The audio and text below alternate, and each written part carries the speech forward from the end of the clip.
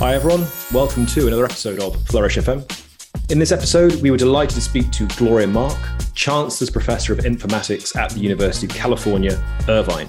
Gloria received her PhD from Columbia University in psychology, and she studies the impact of digital media on people's lives. She takes a deep dive in examining multitasking, interruptions, and mood with the use of digital devices. She's published over 200 articles and in 2017 was inducted into the ACM Sigchai Academy, which recognizes leaders in the field of human-computer interaction. She's presented her work at South by Southwest and the Aspen Ideas Festival, and her research has appeared in media outlets including the New York Times, the Wall Street Journal, NPR, the Atlantic, the BBC, and many others. Her most recent book, on which our conversation in this episode focuses, is this: Attention Span, a groundbreaking way to restore balance, happiness, and productivity. It was published this year. Highly recommend it. It's a fascinating book and makes remarkable contributions to research on attention. Remarkable because, when we describe things like how short our attention span has become in recent decades, which Gloria's research identifies, it is quite shocking. So the key themes for discussion in this episode are what attention is, forms it takes, and its role in well-being and human flourishing, how our attention spans have changed and why, and strategies for improving how we manage our attention and focus in today's world. So our key conversation points are Gloria's research and what led her to write this book, which is not only on our attention spans, but connects our attention with happiness and productivity, what attention is, and how Gloria conceptualizes its role in what it means to live a good life. Gloria's view that we should reframe the ultimate goal of technology from productivity to well-being. She writes in her book that rather than using technology to, quote, optimize our time to pack in as much as possible, we should instead think about how we can achieve our utmost well-being, end quote. We discuss this view and what strategies Gloria recommends we take to reframe the way we use technology to primarily support our well-being. We discuss the ways that Gloria's research identifies clear connections between attention and various areas important to human flourishing, such as happiness, productivity, focus, stress reduction, balance, mood, well-being, and flow, the psychological state of optimal performance and experience when we're completely concentrated on a challenging but doable activity. We discuss Gloria's research that shows that certain activities that negatively impact our attention span also negatively impact our well-being. So, for example, multitasking is associated with negative emotions such as stress and anxiety and can lead to burnout. We discuss what Gloria's research has revealed about the shocking ways that our attention span has reduced in recent decades to alarmingly short time periods. To an average, her research has shown, of 47 seconds for office workers when they're using their computers. We discuss these research studies she's conducted, why our attention spans have shortened, and how much they've shortened. We discuss types of attention and the most common kind that Gloria argues we utilize in our working lives in today's digital world, which she calls kinetic attention. Quote, a dynamic state of attention characterized by rapid shifts, such as between applications, social media and internet sites, or between the computer and phone. And finally, we discuss Gloria's interesting account of flow, and she emphasizes that it's a creative, optimal state of attention and argues that it has a certain role in our working lives in today's working world. She argues that it's rare in our everyday lives to experience flow, and it shouldn't be the aim for most people in their working lives, such as those who are knowledge workers. She describes instead a type of focused, engaged attention that, she writes, quote, could be a precondition to flow, end quote. We discuss what this focused, engaged attention is and how exactly it supports flow. This was an absolutely fascinating conversation. Her work on attention is extremely important. I hope you love this episode. Enjoy our interview with Gloria Mark. Gloria, welcome. Thank you for joining us. How are you doing? I'm doing great. Thanks for having me. Thank you for joining us today. So absolutely loved your recently published book, Attention Span, a groundbreaking way to restore balance, happiness, and productivity. And so excited to dig into the relationship between this today and human flourishing. So first of all, I'd like to say, your research focuses on how people interact with information technology in everyday lives and how that affects multitasking, attention, mood, and above all, stress. And in Attention Span, you offer a new account of attention. You show how people's attention span has reduced to alarmingly short spans in recent decades, And you interestingly describe how attention is related to well-being. So could you please tell us about your research and what led you to write this book, a book that's not only on attention spans, but connects attention with happiness and productivity and perhaps also flourishing? Yeah. So I've been researching our interaction with devices for a very long time, well over 20 years. And I've been publishing this in academic presses and journals and conferences. But I realized, in talking with a lot of people, that there seemed to be a wider interest in this topic outside of academia. So in writing the book, it gave me a chance to put all of this academic research together and find connections and come up with a bigger story about it. So, I had done separate studies looking at stress and emotions and attention span.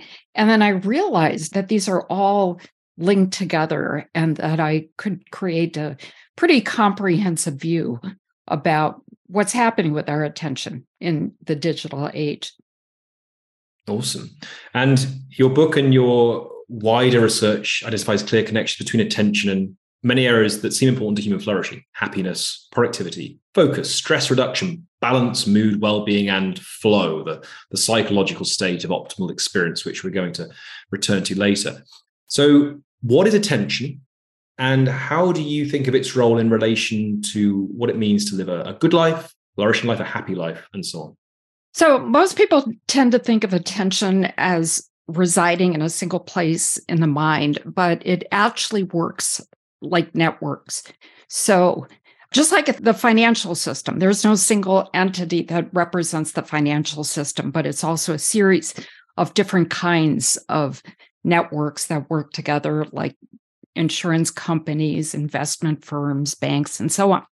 So the first network in attention is called alerting. And that's when we maintain vigilance during a task, like we're trying to concentrate on doing some important task. We have a deadline. Then there's the orienting network. And that's when we decide what it is we want to focus on. So when we're on our devices, we're sometimes bombarded by a lot of different stimuli. We have notifications, we hear text chimes. And so we have to make decisions as to whether we want to keep focusing on our task at hand or switch our attention. And then last, there's what's called executive control. And that helps us manage interference. So because there's all kinds of potential distractions that come into play, try to grab our attention, and executive control tries to filter those out. So all of these networks work in conjunction to help us perform, right? To help us decide what to focus on, to focus and make sure we stay focused. Awesome. Okay, so there's these several different networks involved, and there's also different types of attention as well, right? So you speak in your book, for example, of kinetic attention. And we're going to dig into that later, but what are the different types of attention? How do those relate to those various networks you just described? Right. So we actually, in our research, found 4 different types of attention. But before I talk about that, let me just talk about 2 very basic types of attention. And that's controlled attention, controlled processing, where you are intentional in what you're doing. So you're very aware of if you're reading something, writing something, and it involves mental effort, some amount of mental effort. There's also automatic attention. And this is when we respond to stimuli in the environment, and it's just beyond our control. We can't help but respond. So, and this has an evolutionary basis to it, because when people were hunters and gatherers, they had to be on the alert for predators and signals of danger. So they were always scanning the environment. So the irony is that people can walk down the street with a cell phone and not scan the environment when they should, and potentially get hit by a bicyclist or run into another pedestrian. So we have controlled and automatic attention. Now, when we work on our devices, both of these types of attention come into play. So if you have a task that needs to be done, you'll exert mental effort to do it. You use controlled processing. Then along comes a notification with blinking lights, or it's got keywords that affect you on some deep emotional level, make you happy or make you fearful, and you just can't help but respond to those. And we encounter these two types of attention, and we're switching between them, every time we use our devices. I see. So examples of where we have this automatic attention, but we're engaging our controlled attention. You give one in the book, for example, of when we're walking down the street listening to music or working listening to music, but we're able to do something else completely, perhaps even better in some cases, with the music in the background, because it requires none of our controlled attention. It's just purely automatic that it's going on, right? That's right. So people can do two activities at the same time, as long as one of those activities is automatic. So you can drive and talk to a passenger, because driving can be automatic. As soon as a car swerves in front of you, your attention is no longer automatic. You're using controlled attention, and you stop talking to the person next to you because all of your attentional resources are focused on that person. Now, I want to also mention another really important aspect of attention, and that is we have a limited amount of attentional resources. And throughout the day, there are things we do that can deplete these attentional resources, and there's things we do that can replenish them. So think about it as having a tank. I like to use this metaphor of having a tank of resources, because then people can visualize, what happens when this tank runs low. When it runs low, they feel exhausted. That's why we feel exhausted. That's why it's hard to focus on anything. When our tank is full, like after a good quality sleep, then, you're starting the day with a full tank. It's easier to concentrate. It's easier to do controlled attention tasks.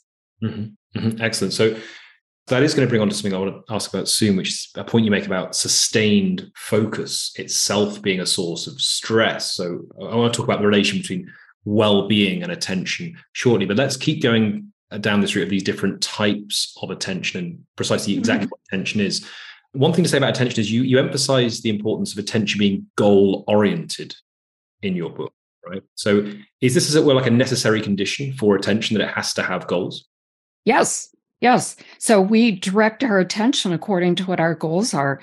If our goal is to work on a deadline, that's where we pay our attention. If our goal is to do something to relieve boredom, then we might go to social media, right? Or we might read the news. But, our goals can fluctuate throughout the day. And, as soon as you lose touch with the most important goal you have for that day, that's when we fall off track.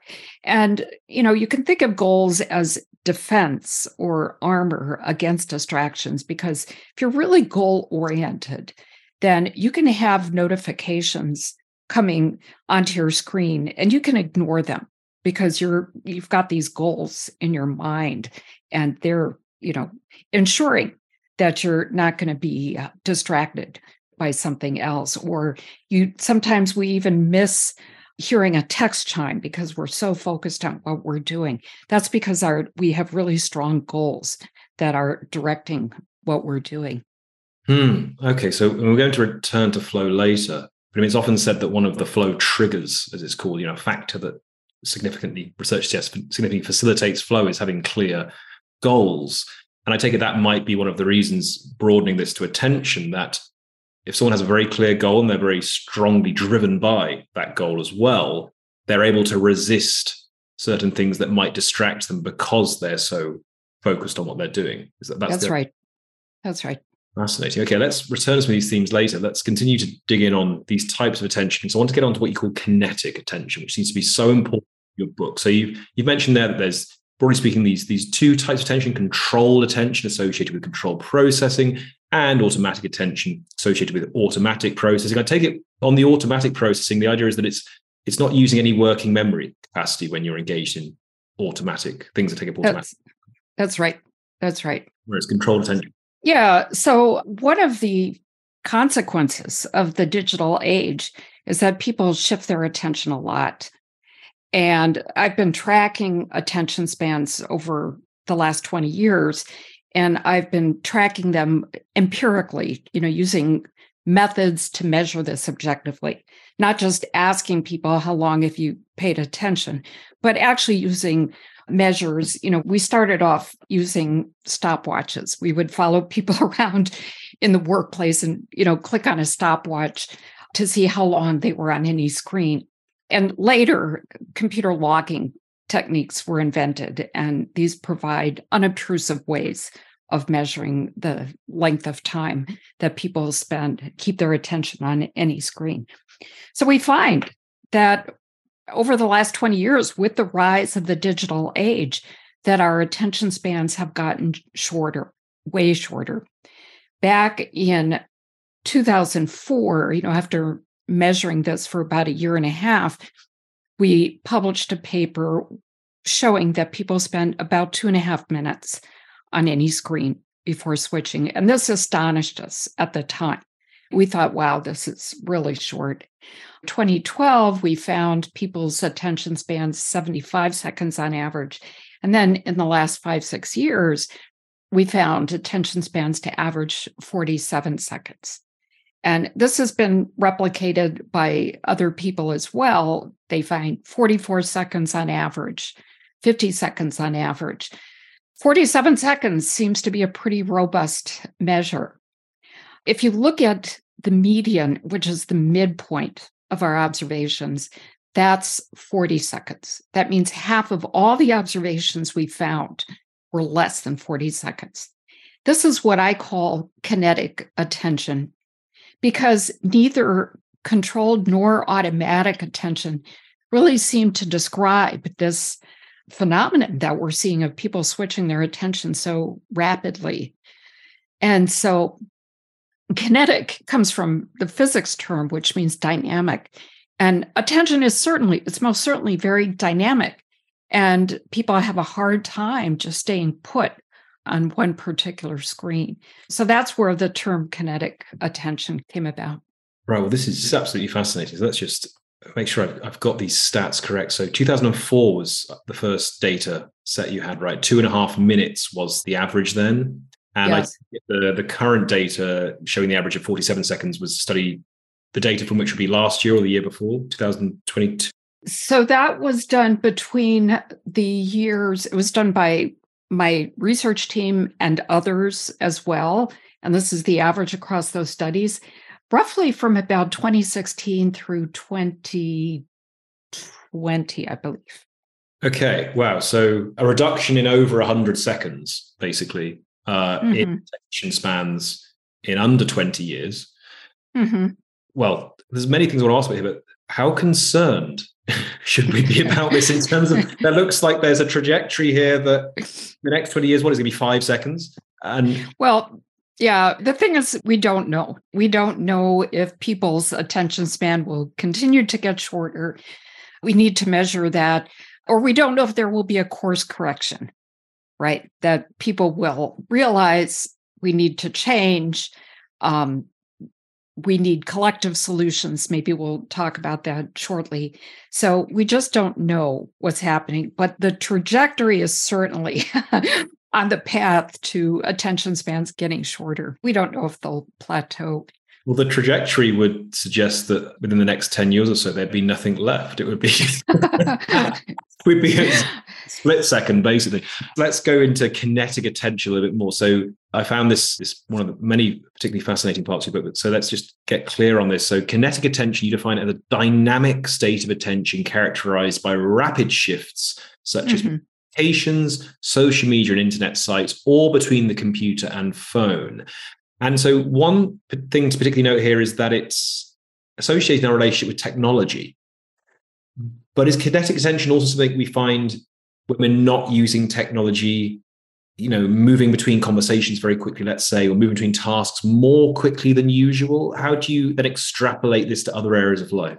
Yeah. So I'm very data oriented, and I haven't seen studies that have looked at offline kinds of behavior. There are some really old studies that have looked at people reading passages from books, but I haven't seen recent studies to see whether this, transfers offline.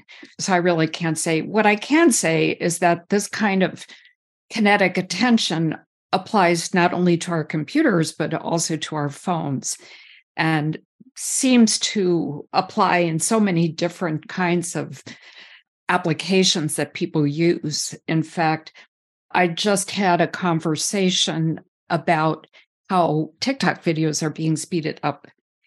And as a result, I had a conversation with my students and found that many of them speed up videos when they watch them. They speed up listening to lectures, watching YouTube videos. And I asked them, why? Why do you do that? I think there's several reasons. And one of them is that it's more stimulating. It helps them stay on task and keep attention because they know they have a tendency to switch their attention. But if it's playing fast, it kind of helps them stay put on that page. So people seem to be self-aware that they're switching a lot. But the other thing that's happening, and it's a much larger cultural phenomenon, is that people feel pressure to have to do more, to fit more into their day. And if you speed things up, you can pack more things in. And so I think kinetic attention is a result of many, many things, these two factors among them. And of course, we're sitting in front of the world's largest candy store. And how can we not be tempted to switch and look at something new? Absolutely. Absolutely. Well, that is going to bring us on to the connection I really want to focus in on soon, on the connection between attention and well-being, especially given the theme of this podcast. I should point out that probably many listeners right now might be listening to us on 1.5 or 2 speed. Yes. But it's important to clarify, as you point out in your book, that kinetic attention is neither good nor bad in itself. You make this point, because I mentioned a minute ago, should be concerned about this, and we will come back to that. But you emphasize that it's kind of a type of attention, I take it, that we've developed and cultivated a skill with without even realizing it in response to the demands of the modern world, right? Yes, that's right. So, people have to be responsive to the modern world. People who are information workers, whose main job is dealing with digital information, they have to be responsive to emails and Slack messages. And especially if they're collaborating in a team, they have to be responsive to other team members. So we've developed these patterns of behavior to be responsive. And there are so many reinforcing things in our natures that keep this pattern up. For example, we're social beings, and we want to maintain social capital with our colleagues, with our friends. So we respond to messages. You don't want to let an email message go by, right? There's an expectation that we'll respond fast because we want other people to respond to our messages, right? So, we have to maintain this kind of fairness in social behaviors when we use our online devices. Yeah, absolutely. So this is getting into a kind of a question that I wanted to ask about why exactly our attention spans have shortened. So your studies have been, as you mentioned, with studies of computer users.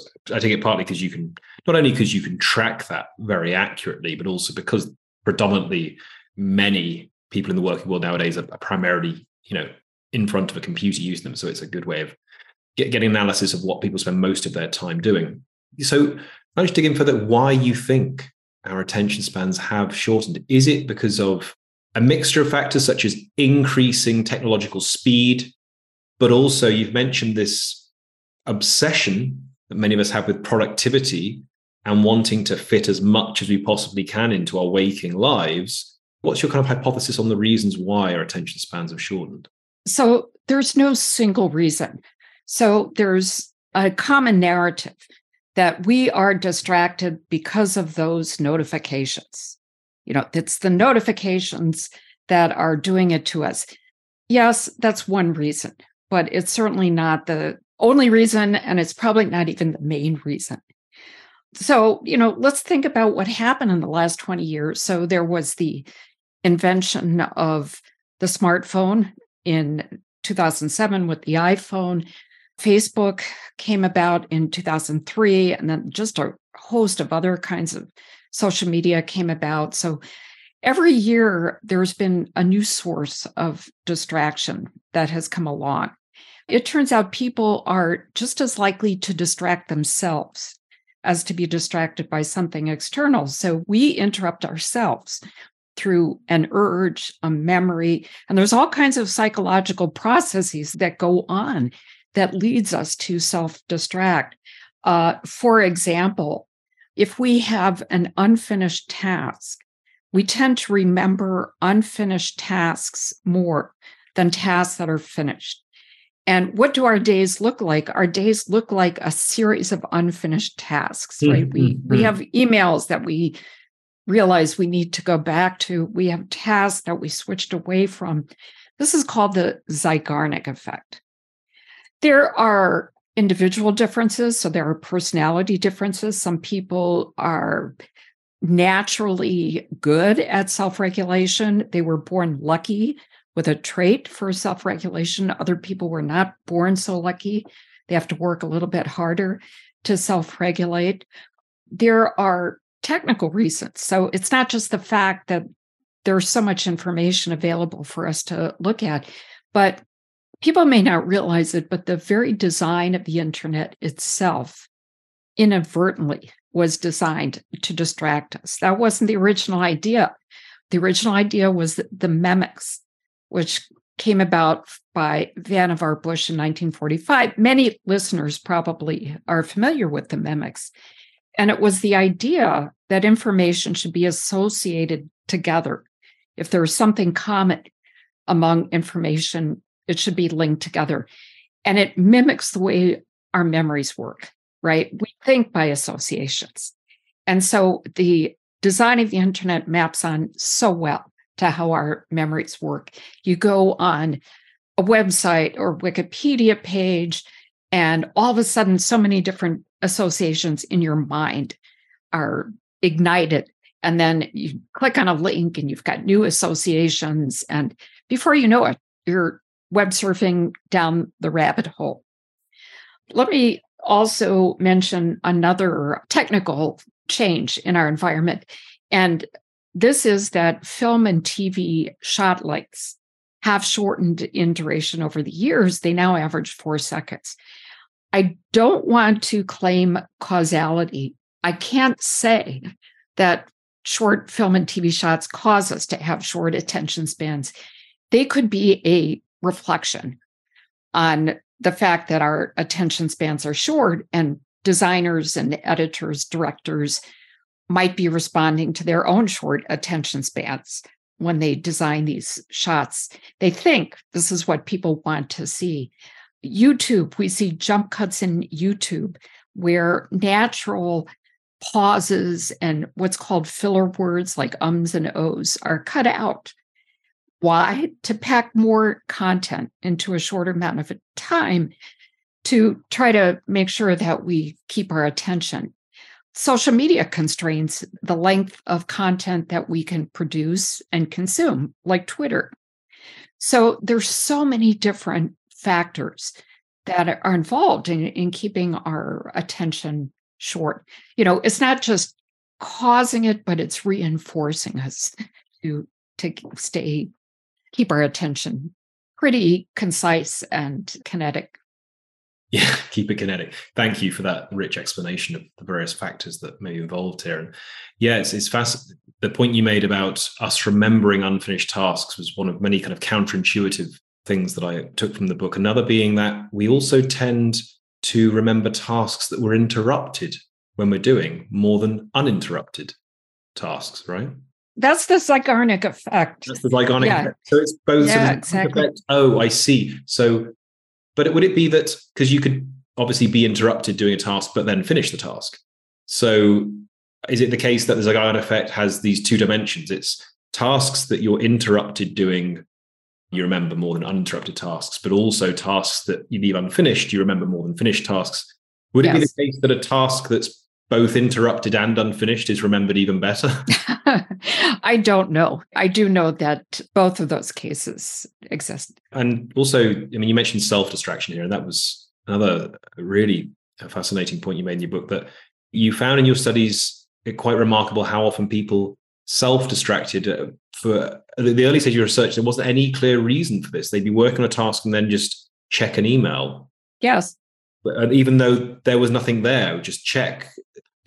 So, yeah, if you could talk a bit more about this essentially internal distractions and what your explanation for that might be. Well, it's, people have developed habits of interrupting themselves. And, sometimes they do it because you get rewards, right?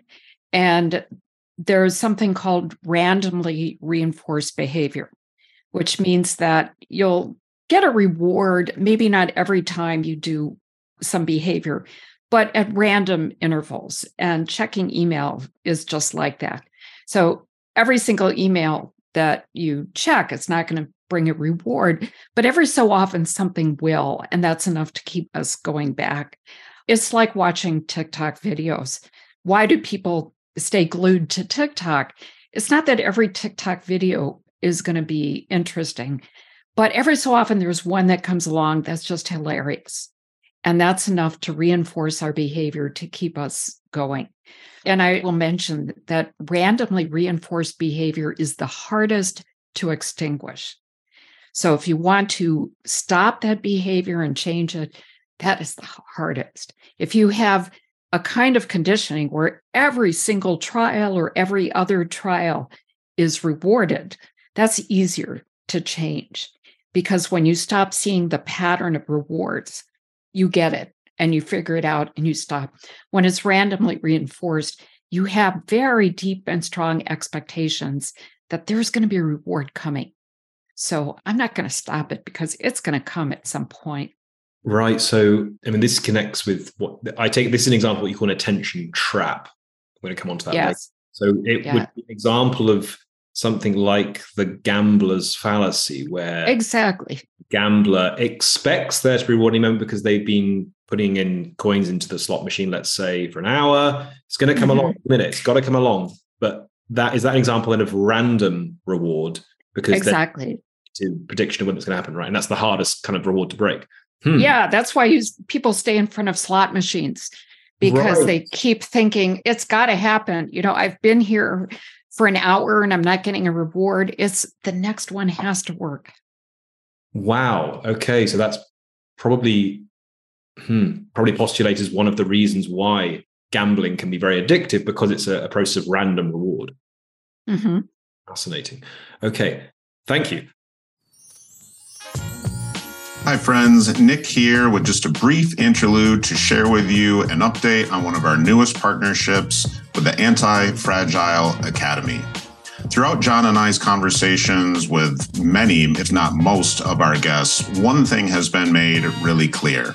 In order for people to flourish, thrive, experience the good life, they need to develop the capacity to not only navigate and endure, but ideally grow from the bad, grow from unpleasant experiences. That's why we're thrilled to be partnering with our newest sponsor, the Anti-Fragile Academy, an organization that I co-founded with Dr. Adam Wright, Director of Mental Performance for the Washington Nationals. At the Anti-Fragile Academy, we work with adolescent athletes, executives, and educators to help them understand some of the science, not just of optimal performance, but of well-being and anti-fragility. The ability not only to endure and bounce back from unpleasantness, but to actually come back stronger, to grow from it. Between Adam and I, we've worked with Fortune 100 companies, Inc. 300 executives, Division I programs, and elite professional athletes and Olympians from all over the world. To find out more about how you can leverage anti-fragility training, check out our website at theantifragileacademy.com. Right, let's now dig into the connection, or more into the connection between attention and well-being, connecting it up with the theme of this podcast, flourishing. So I was quite taken early in your book, you write that we should reframe the ultimate goal of technology from productivity to well-being, rather than using technology, right, to optimize our time to pack in as much as possible. We should instead think about how we can achieve our utmost well-being.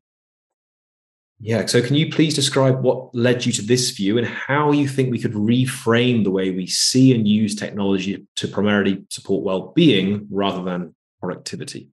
Yeah. So it goes back to the idea that we have this limited tank of attentional resources. And I came to understand this reframing just from talking to so many people over the years, and people describing to me that they felt exhausted. They were on their devices, they were switching their attention, and they were getting stressed. We found measurably the faster people switch their attention, in other words, the more kinetic it is, the higher is their stress. We measured that through heart rate monitors. So the way to achieve well-being is to not let your attentional resources get drained. And, we live in a culture where we're just being pushed to produce as much as possible, right? We've gotten ourselves to this place where if you're not producing as much as you can, technology has extended our capabilities. So in theory, we should be able to produce a lot more. But in doing so, we have to remember that the human mind is still a bottleneck. We can produce information, but we can't always process all the things that we're trying to produce, or even all the information we're trying to consume. Now, there's a psychological theory that I'm very taken by. It's called the broaden and build theory. And it shows, the research shows that when people feel positive, they can do more. So, and these are studies where they evoke positive emotions in people. And when you feel positive, you have a greater repertoire of actions that you can take. So people can be more creative when they feel positive. You have more energy, you have more motivation. And so let's not put the cart before the horse. Let's think about how we can cultivate, this kind of well-being, how we can enable people to optimize their attentional resources and not get exhausted, not get drained, and they'll be productive along the way. I see. And what role then does balance play in this? Because the subtitle of your book is A Groundbreaking Way to Restore Balance, Happiness, and Productivity. And you write in your book that you're trying to promote a process of feeling balanced in our relationship with technology. So what exactly do you mean by balance here? Yeah, so there's actually a physiological basis to what I mean when I talk about psychological balance. So the autonomic nervous system has two different parts. There's the parasympathetic and the sympathetic. And the parasympathetic system is what people generally think of as rest and digest functions. That's when the body is relaxed. The sympathetic system is the fight or flight reaction, which people, think about, the image from an evolutionary perspective is that do you confront the bear that that you come across, or do you run away? So heart rate increases, and basically people are stressed. Now, what happens, unfortunately, to a lot of us in the digital world is that there's an imbalance, that there's a dominance of the sympathetic system. And that's why people feel so stressed throughout the day. And so what we need to think about is called psychological homeostasis or balance. So we can allow the parasympathetic system, the one that relaxes us, to be able to take over. Mm-hmm. I see. So engaging in a process, we might say, oscillating between engaging the sympathetic nervous system and engaging also the parasympathetic nervous system, rather than being so much engaged with the sympathetic nervous system throughout so much of the day, because that can lead to chronic stress, I take it, over time. Yeah. So if you experience enough acute stress episodes, yes, it can lead to chronic stress, and chronic stress has all kinds of negative outcomes like high blood pressure or, even heart disease as a result. So it's really important to be aware of that. I see. Okay. So I then want to kind of tease out how this balance might work in practice with the types of attention you talk about and types of focus you talk about, because as I mentioned earlier, you interestingly show that certain activities that negatively impact our attention also negatively impact our well-being. So multitasking, you write, is associated with negative emotions such as stress and anxiety and can lead to burnout for the reasons you just said. But you also conversely point out that sustained focus is associated with stress. And I take it one of the aims of the book is to show us how we can sustain focus in a world where our attention is, such a premium. So is the balance also about striking the right balance between, utilizing our skills in getting into engaged attention and focusing our attention, but also making sure that we don't kind of strain that too much and, as it were, noticing when we ought to remove our attention from such highly engaged states and take a step back? Yeah, that's exactly right. So we have this common narrative in our culture. Let's focus as long as we can, nonstop focus, 10 hours of focus. Here's how you can focus for extended periods. We came to this place because technology has, again, it's given us the capabilities to do more. So we think we should be using it. But we can't have extended periods of focus any more than we can lift weights nonstop for long periods without getting exhausted. There's a neuroscience basis for when we experience cognitive fatigue. So when you have periods of extended focus, there's a neurotransmitter that actually builds up in our brains, glutamate, and it sends us a signal that, hey, you're fatigued, it's time to back off. The problem is we don't always listen to those signals because we are so determined to try to keep ourselves focused and produce more. But we get exhausted, it impacts our well-being, and it becomes hard to perform. So what we need to do instead is to listen to these signals and to realize that our focused attention actually works in rhythms. And, if you want, I can talk a little bit more about that. I think that would be great. I think please do, yeah. Okay, so, when I started studying attention, I realized that people can be engaged in something, but sometimes we exert a lot of mental effort, like with controlled processing that I talked about earlier. But sometimes we can be really engaged in something and it's easy. There's not a lot of effort at all. Playing a mindless game, watching a YouTube video. There's so many examples of that. And so what we did was we probed people throughout the day and we asked them two simple questions. How engaged are you in the thing you were just doing? And how challenged are you in the thing you were just doing? In other words, how much mental effort are you expending?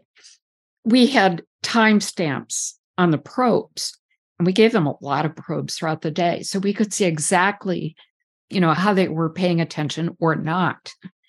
So I define being engaged and exerting effort as being focused, right? You need to have some kind of effort to be focused, to comprehend what it is you're doing. But if you're engaged and not at all challenged, I call that rote attention. If you're not challenged and not engaged, that's boredom. And if you're challenged and not at all engaged, I call that a state of frustration. And, like if I have a tech problem, I'm not engaged in trying to figure it out, but I've got to do it.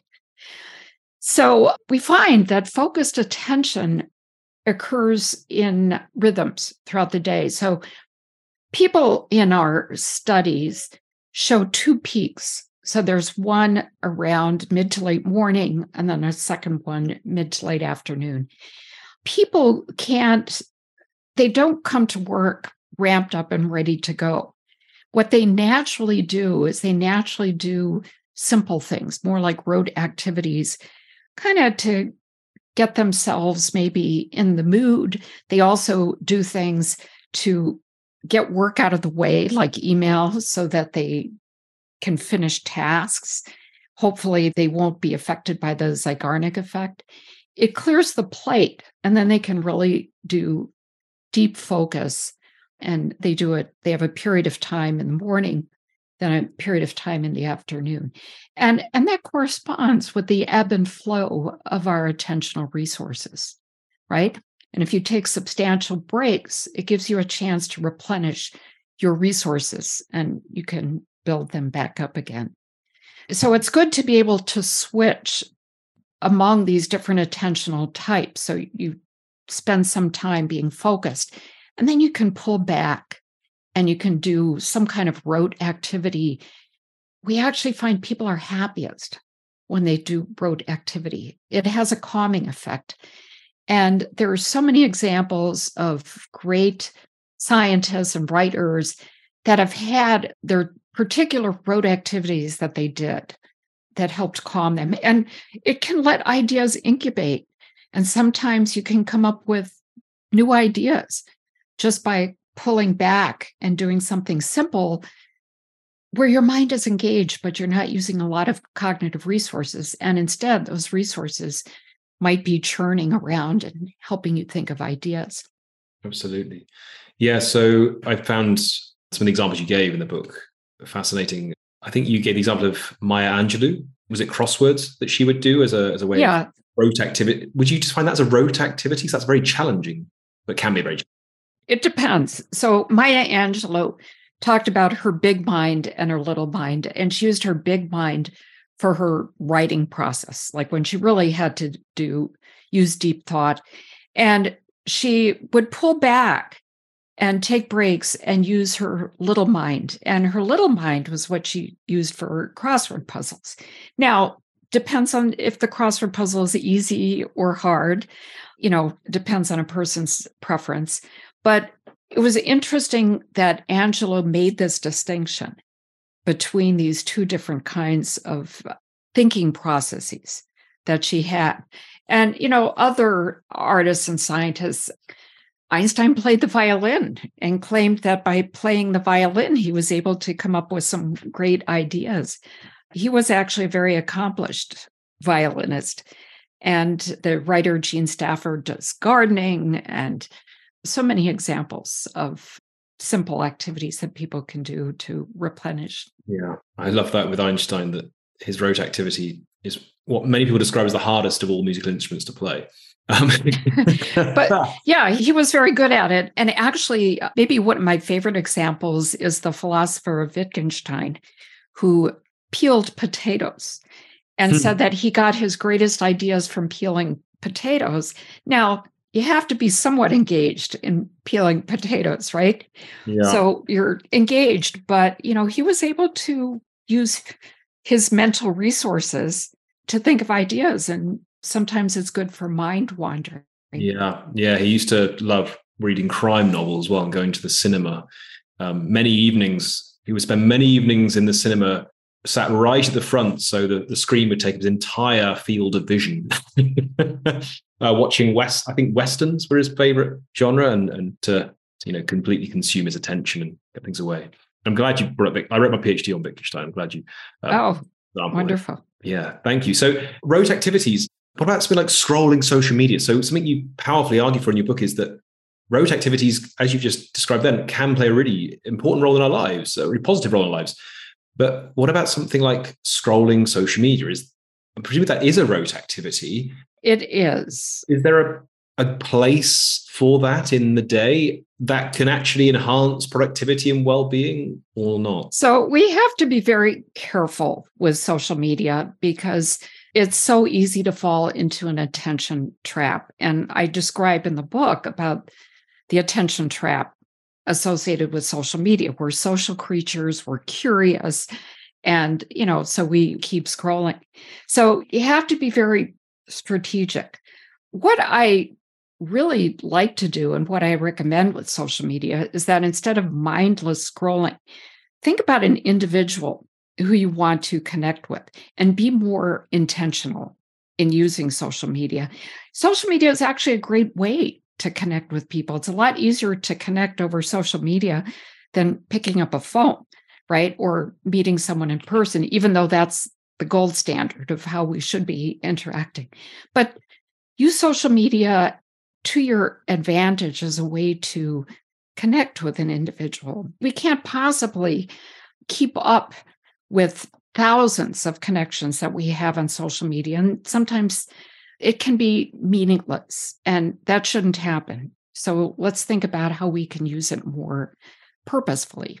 Yeah. Awesome. Okay. So I now want to move the conversation on to flow. Flow, which you talk about at length in your book, and easy to see why, since it's kind of often defined as the highest state of attention. So you brought an interesting account of flow, emphasize that it's a creative, optimal state of attention, and an interesting argument about its role in the working lives of most of us. You argue that it's rare in our everyday lives and shouldn't be the aim for most people in their working lives, such as those who are in that broad category of knowledge workers, perhaps because of the role that kinetic attention is now playing there. So could you please explain how you define flow and how you think we should see the role it can play in the working lives of most people today? Yeah.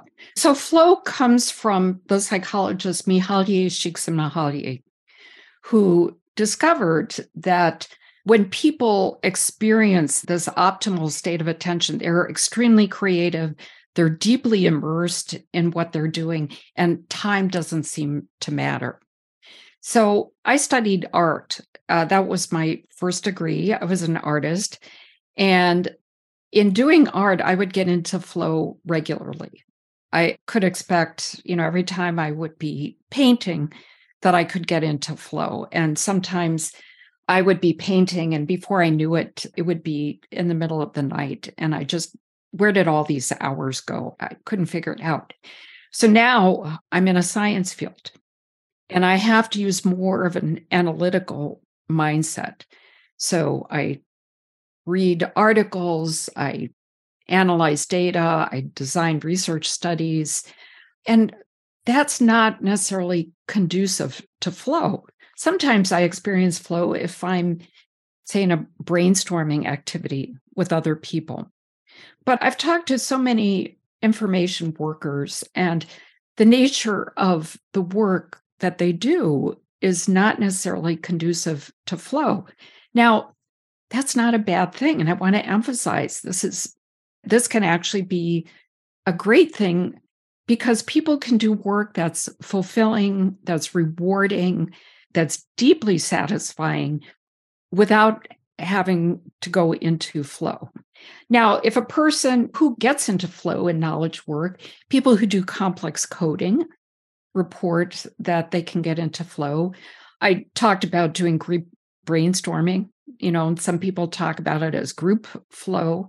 So these kinds of things can happen, but rather than push ourselves and expect that we should get into flow, and if we can't, there's something wrong with us, let's instead think about how we can leverage the natural rhythms of attention we have so that we can actually do the most when our attentional resources are at their peak, how we could really utilize them efficiently. Now, if someone is lucky enough to be able to do creative work in their job, then yeah, it's great. I imagine they might be able to get into flow.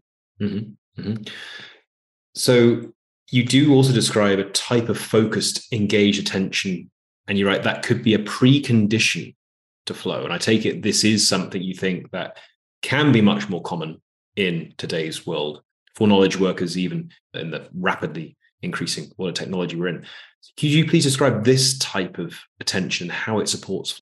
Yeah. So when I talked about these these two dimensions of being engaged and challenged and how we measured people's responses over the day. When people are engaged and challenged, I call that a state of focus, right? So you need some amount of effort in what you're paying attention to.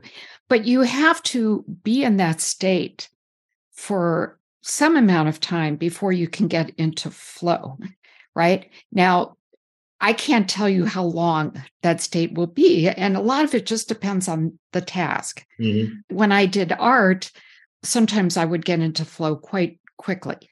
But it took me, I couldn't do it immediately. I'd have to be I'd ease into the work that I was doing and get myself sort of wrap my head around it. And then once I started working, I could get into flow. Now, watching a Netflix film is not flow.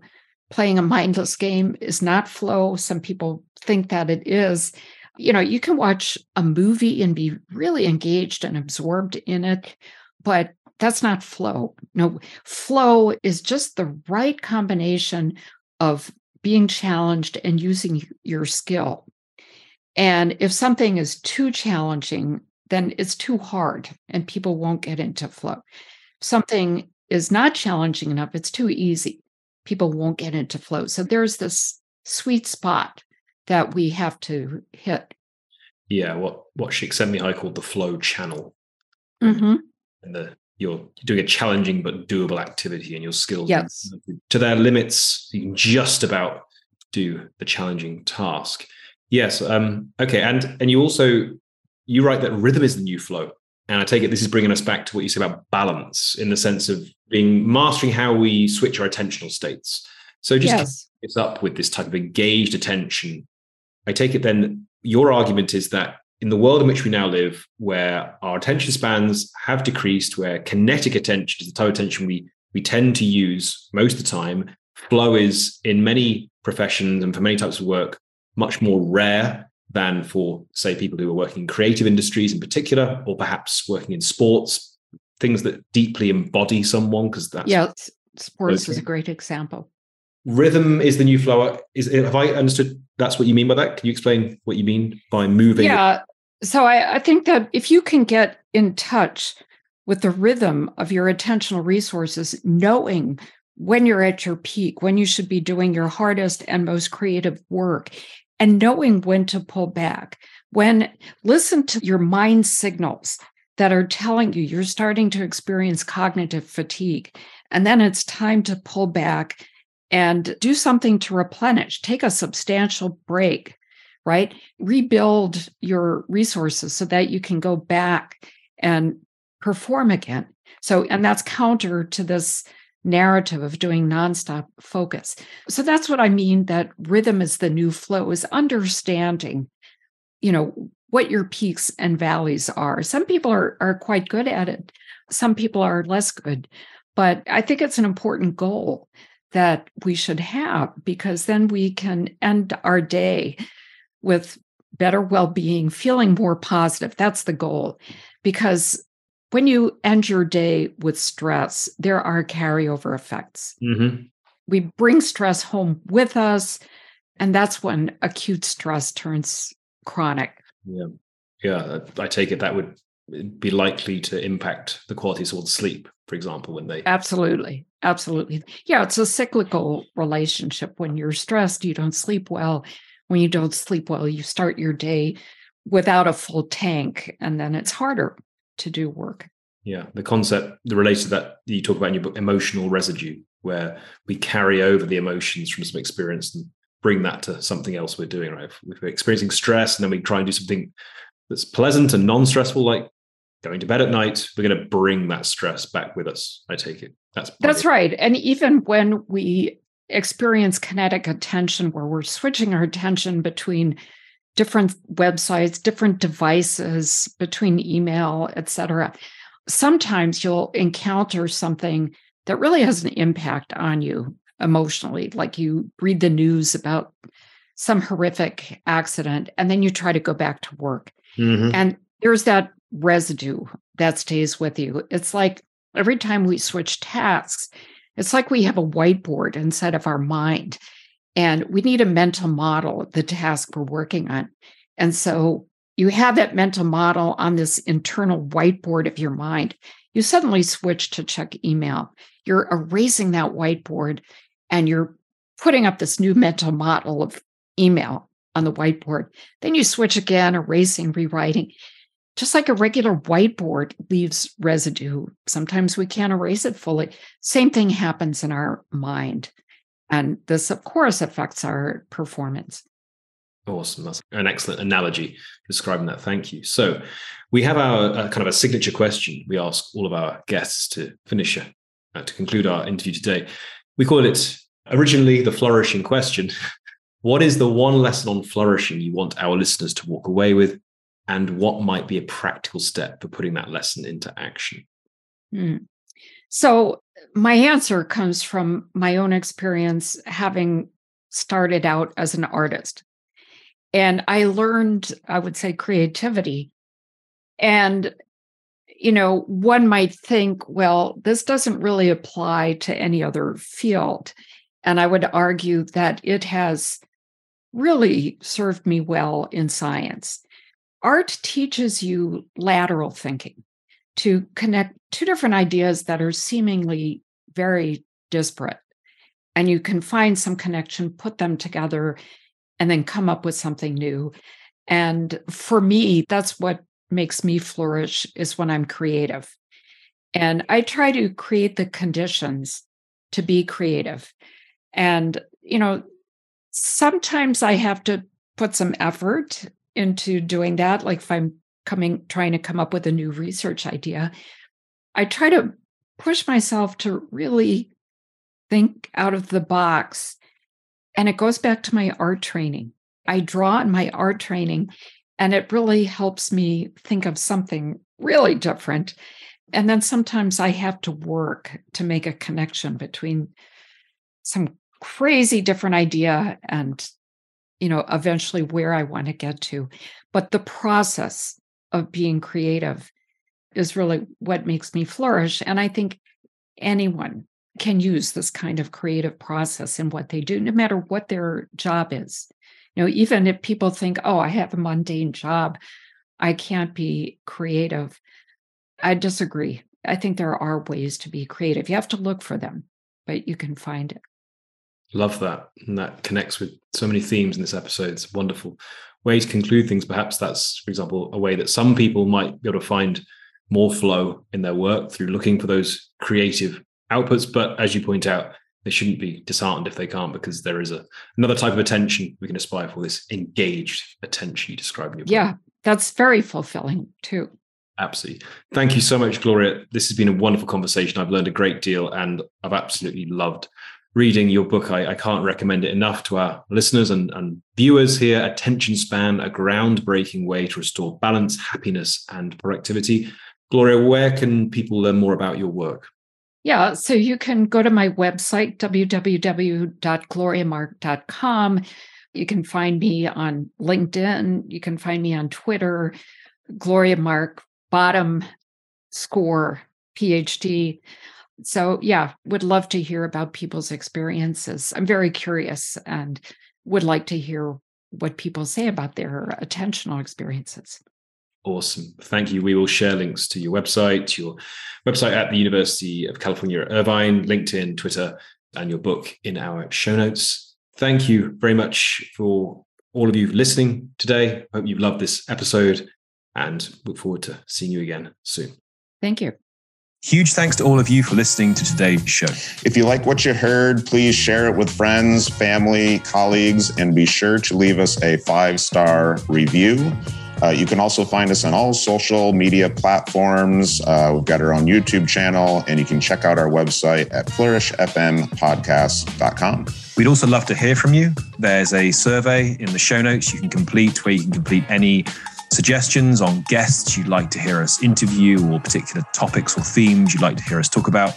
We'd love to hear your feedback on that, so your feedback would be greatly appreciated if you could fill out that form. Until next time, thank you very much for joining us today. And keep putting in the work.